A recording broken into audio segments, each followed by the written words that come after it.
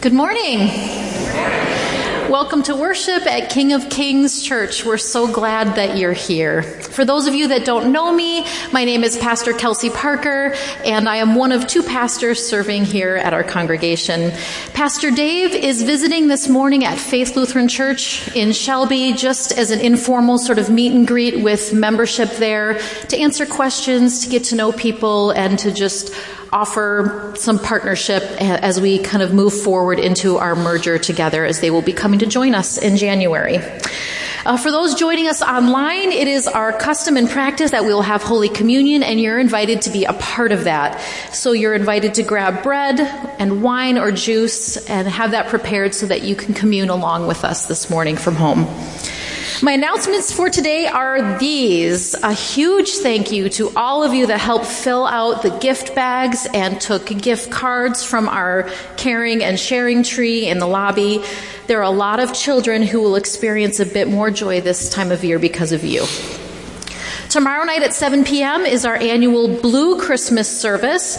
It's a worship experience dedicated to acknowledging that life is hard and can be more so during the holiday season for so many reasons, whether it's a life transition or losses that you have experienced throughout the year. Those things can come and hit us even harder during the Christmas time. So this is a service for you to be able to acknowledge that and bring all of who you are into worship. We'll be having a licensed grief counselor who will also lead a session from 5:30 on before the service starts at 7. They will be offering ways that you can cope through holiday celebrations this year and ways to find comfort and support. So come for the first portion, the second portion, which is the worship, or come for both. And please invite those in your life that might need a friend to come with them, and come and join them for that. Tonight, our 7th through 12th grade Chaos Youth Group is meeting at 6 for a Christmas party. If you haven't come before, come tonight. It's a great time to start, and feel free to bring a friend. Next Sunday is Christmas Eve with worship times at 11 a.m., 5 p.m., and 7 p.m. The 11 a.m. service is going to have, instead of a formal sermon, we're going to be doing a shadow play, which will be a little more accessible for young ones and kind of engage and keep their attention. So we're going to gear that slightly more toward them, but I'll tell you, last year the adults loved it just as much as the kids. So if that's the time that works for you, come and join us. With that said, we're going to begin our service with the lighting of the Advent calendar, or the Advent wreath, and I'll invite our two readers to come forward for that. Hello. Okay, we want everything to look nice. The decorations of the season, our homes with their lights and tinsel, wreaths and ribbon. We want to lighten the darkness around us and to bring beauty to the ugliness that wears us down. We decorate because it's tradition, because it lifts our hearts, because it makes us feel like children again. We deck the halls because company is coming. The prophet Isaiah smiled when he said, "God will give a garland instead of ashes, the oil of gladness instead of mourning, a mantle of praise instead of a faint heart." No matter how far we feel from the spirit of the season, God promises to decorate us with love and with joy. We light this third candle as a sign of our joy in the beautiful things of this season.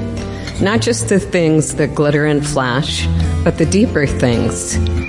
The beauty of the heart and the soul, the beauty of love shared in service and hospitality. We light this candle of joy because company is coming. O come, Emmanuel.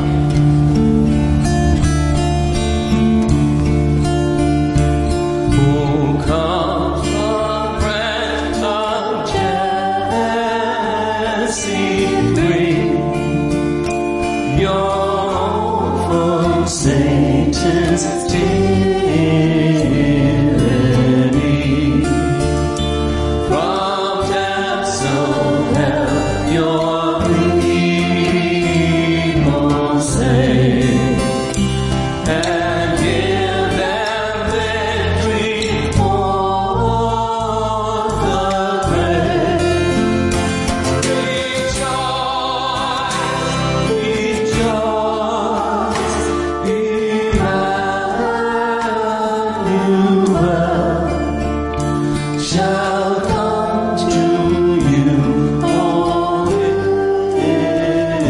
is thy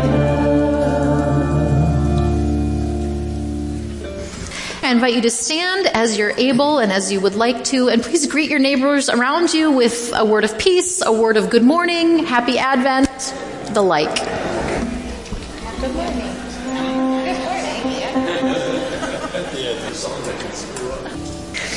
Let us pray. Stir up the wills of your faithful people, Lord God, and open our ears to the words of your prophets, that anointed by your Spirit, we may testify to your light and experience your joy this Advent season. Through Jesus Christ, our Savior and Lord, who lives and reigns with you and the Holy Spirit, one God, now and forever. And all of God's people say, Amen. I invite you to be seated. Dear church, grace to you and peace from the God who created you, from the Savior who redeems you, and from the Holy Spirit who calls you each by name. Amen. 2 weeks ago, we started the Advent season, a usually 4-week period of time, but with Christmas Eve falling on a Sunday, we really kind of only get 3 full weeks, but a period of time nonetheless. To set aside time to take a breath in the midst of what can easily become too much hustle and too much bustle in a world getting ready for a day when we are getting ready for a person, for a Savior, for our God. 2 weeks ago, our Advent theme was hope, and Pastor Dave shared how the hope we find in the Bible isn't found because things are lining up in our life circumstances, but that hope comes through a relationship with a person, the person of Jesus. Regardless of our circumstances, even if we can't see the light at the end of whatever tunnel we're in, we have hope, because our hope is in the one who loves, who lives, and who will come again. Last week, we walked through our second Advent, peace. And we learned that the peace, the shalomness, that was my favorite, the shalomness of our lives, or the shalom of the Bible, isn't just peace as in an absence of war or an absence of conflict, but that shalom, peace, is a completeness, sometimes in the midst of conflict and chaos.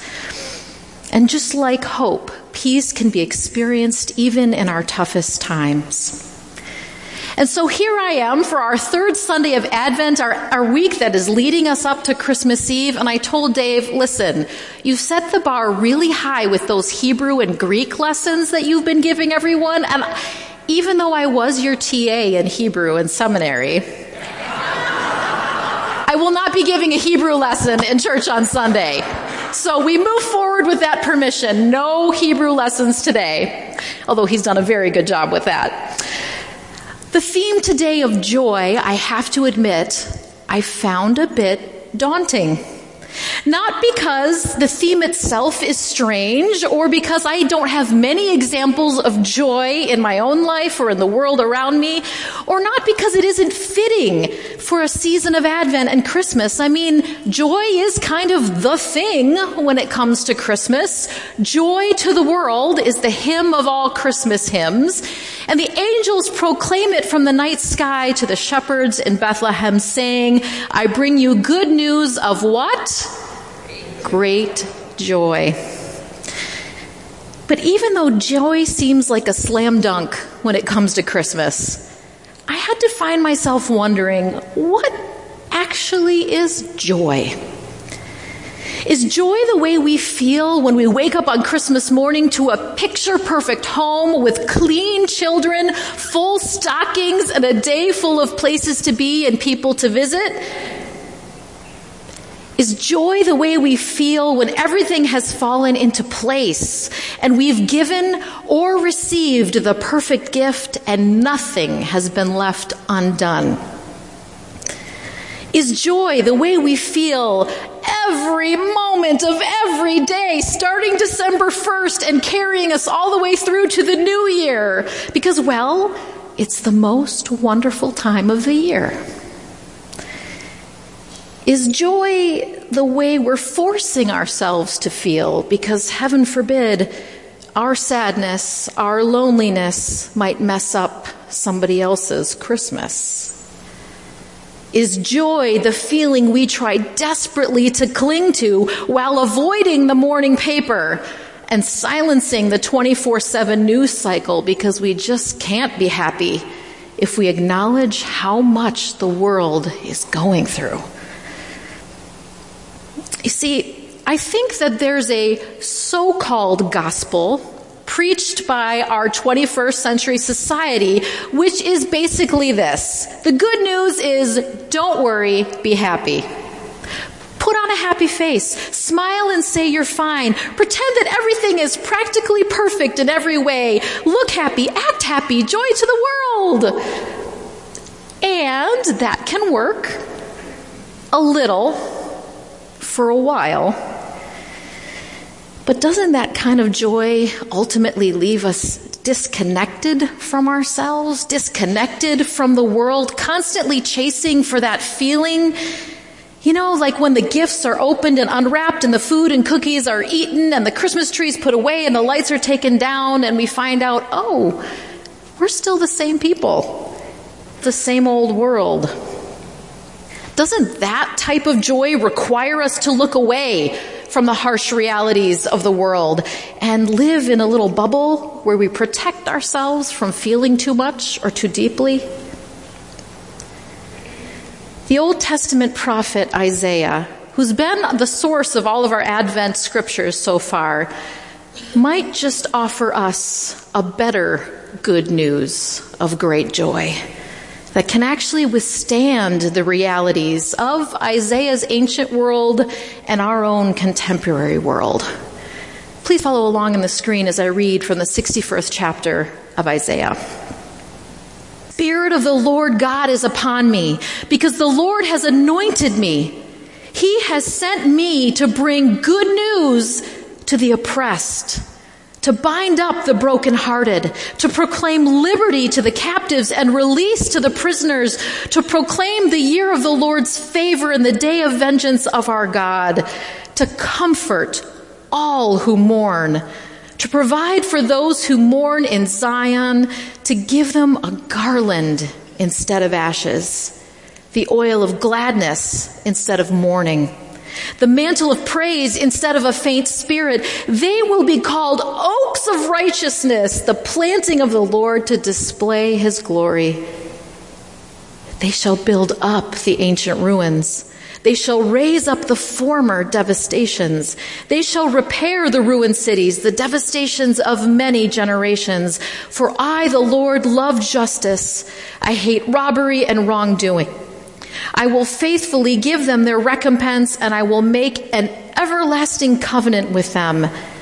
Their descendants shall be known among the nations, and their offspring among the peoples. All who see them shall acknowledge that they are a great people whom the Lord has blessed.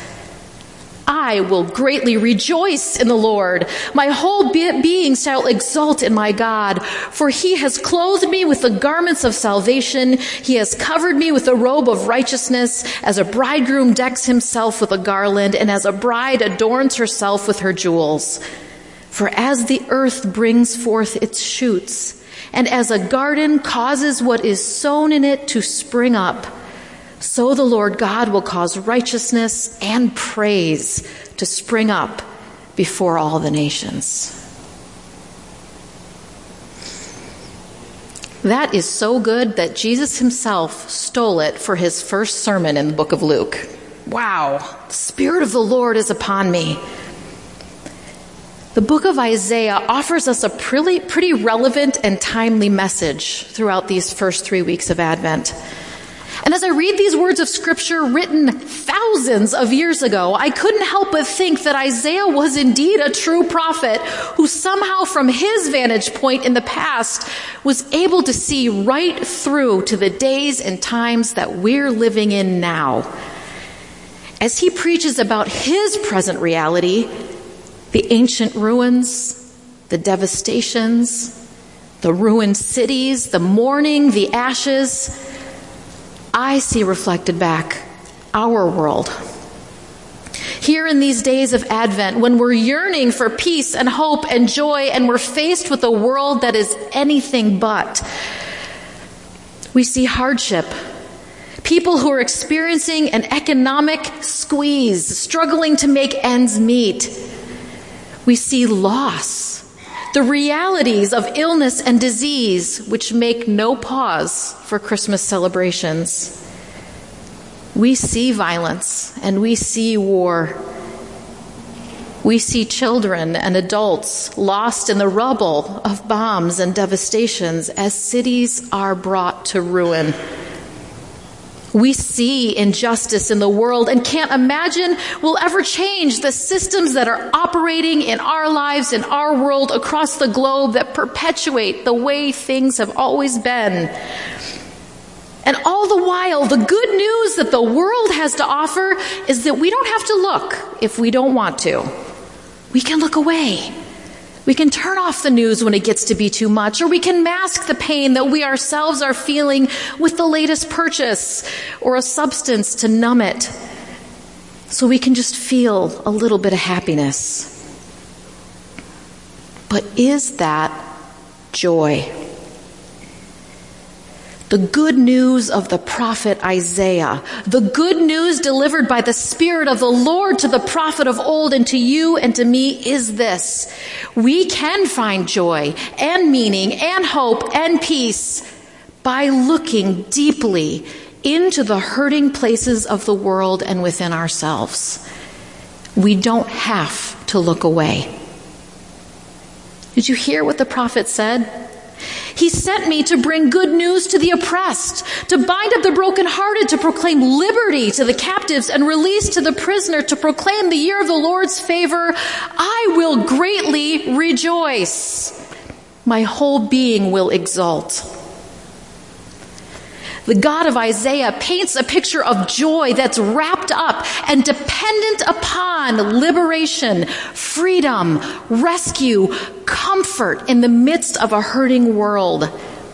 This joy isn't an escape from reality, it's a call to root ourselves more deeply in our reality and our world, to lean toward those who are helpless, hopeless, and hurting, not because we get brownie points for doing it, but because maybe you are equipped to do one thing, or to say one thing, or to learn one thing, or to forgive one thing that could shift the balance ever so slightly toward the justice and mercy and love of God. That's why it's pretty significant that when Jesus of Nazareth was born, it was announced by those angels singing to the shepherds as good news of what? Great joy. This news was delivered during a time when the Romans had conquered and occupied the Israelites. There was disease and famine and oppression and isolation, and yet in the midst of it, the birth of Jesus was to bring great joy. Not because Jesus was coming to whisk everyone away from the world, but because Jesus was going to walk straight into the pain of the world and redeem it, one loving action at a time. So what is joy? It is, as Isaiah foretold, tied up in that work of liberation, healing, reconstruction, rebuilding, and rescuing those who are hurting and left behind. Where is joy? It's as the angels proclaimed it, right in the heart of the most desperate places and times, at the moment when you least expect it, but you need it the most. And what does joy feel like? Maybe it's like the feeling you get after you've walked a little bit farther than normal, or run a little bit faster than you normally do, or stretched yourself more deeply than you thought you could stretch, and you know that your body's feeling a little sore, you're a little tired, you're a little bit breathless, and it hurts. But it's a good hurt, because you've done the hard thing, the good thing, the uncomfortable thing, You've leaned in and found yourself showing up when it mattered. So what if joy isn't the warm fuzzy or the hot chocolate blanket cozy cuddle, which I personally love, but joy is the deep, deep conviction of having been loved so much and freed so much and embraced so much by God that you have the strength to journey through the hard moments with your fellow human beings. Joy is the calm, the deep sigh, the slight ache, but the commitment to a better, more just world. May you spend the next few days wondering about that and wrestling with that and what it might mean to experience that kind of joy in your everyday life. May it free you from the false gospel of Christmas consumerism and holiday perfection, and may it equip you for the good work of justice and love that God is inviting you to do with Him. May our joy spring from doing the work of God with our own hands. Let us pray. O come, Emmanuel, indeed. Come into our hearts and our lives today, Jesus, and be the bringer of this deep, aching joy, especially when we aren't feeling the happiest. Enter into our hard times and remind us of your never-ending promise of new life. Free us from the burdens we carry so that we may more deeply experience you and one another. In your name we pray, and all of God's people say, Amen. We'll now take a moment to receive our offering. I invite you to stand as you are able. With hope and expectation, we offer our prayers for the church, for the world, on all who wait God's day of restoration. At the end of each prayer, I'll say, Merciful God, please respond with, receive our prayer. Let us pray. Heavenly Creator, send forth your faithful people with words of promise and forgiveness. Teach us as your church to be bold in revealing your good news in word and in deed. Merciful God, receive our prayer. Reveal your majesty in mountain peaks, flowing rivers, and blossoming wilderness roads. Heal the earth where it longs for renewal. Bring wholeness to the earth and all its creatures. Merciful God, receive our prayer. Turn the hearts of the nations toward righteousness and peace. Increase cooperation for justice between countries, commonwealths, political parties, and diplomatic leaders. Bring an end to war in the Middle East and throughout the world. In times of prosperity, direct leaders to be generous for the sake of all. Merciful God, comfort your people with tender words of love and healing. Surround all who are grieving, all who know depression or anxiety, or all who feel lonely or forgotten. Be a steadfast presence when all feels uncertain. Merciful God, grant holy patience to all who are waiting this season. Give hope to those seeking employment. Bring reassurance to people awaiting new diagnoses or treatments. Merciful God, receive these prayers, O God, and all those too deep for words, through Jesus Christ our Lord, as we now pray the prayer he taught us to pray. Our Father, who art in heaven, hallowed be thy name. Thy kingdom come, thy will be done, on earth as it is in heaven.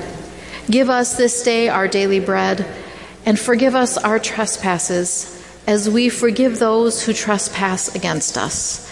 And lead us not into temptation, but deliver us from evil.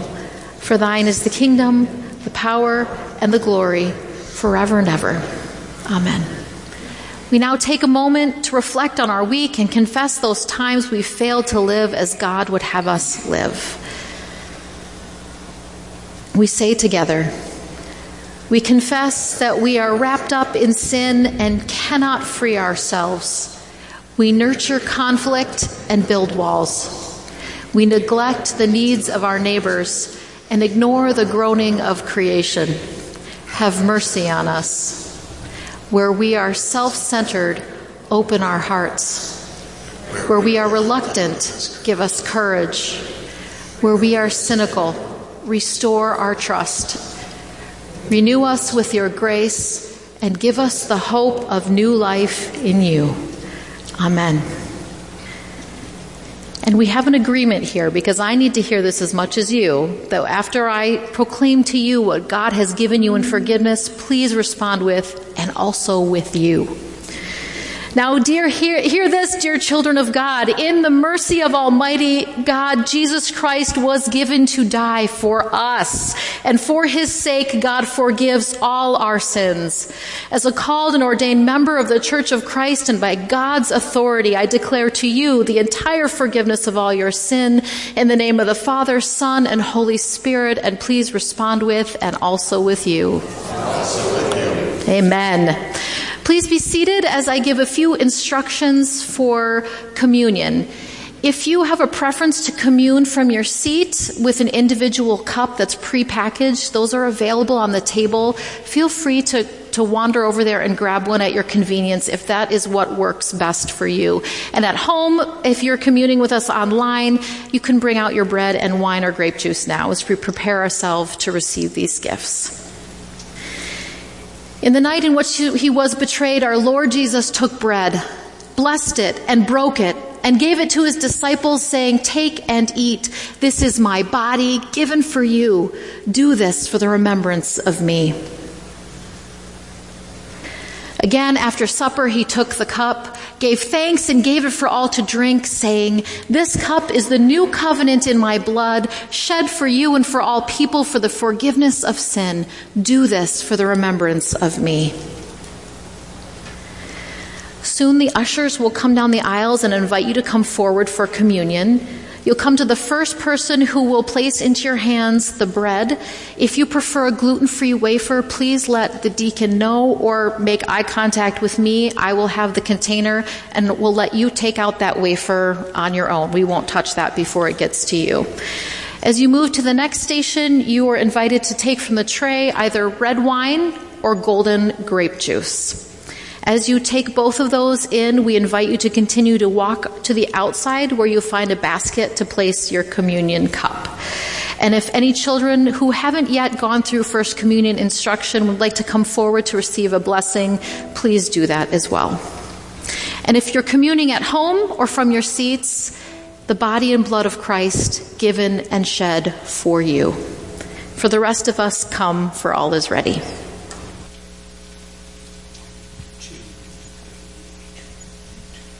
Please stand as you are able. May the body and blood of our Lord Jesus Christ strengthen you and keep you in his grace. Amen.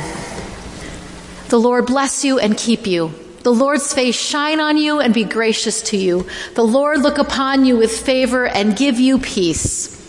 Amen. People of God, go in peace, share the good news. Thanks be to God.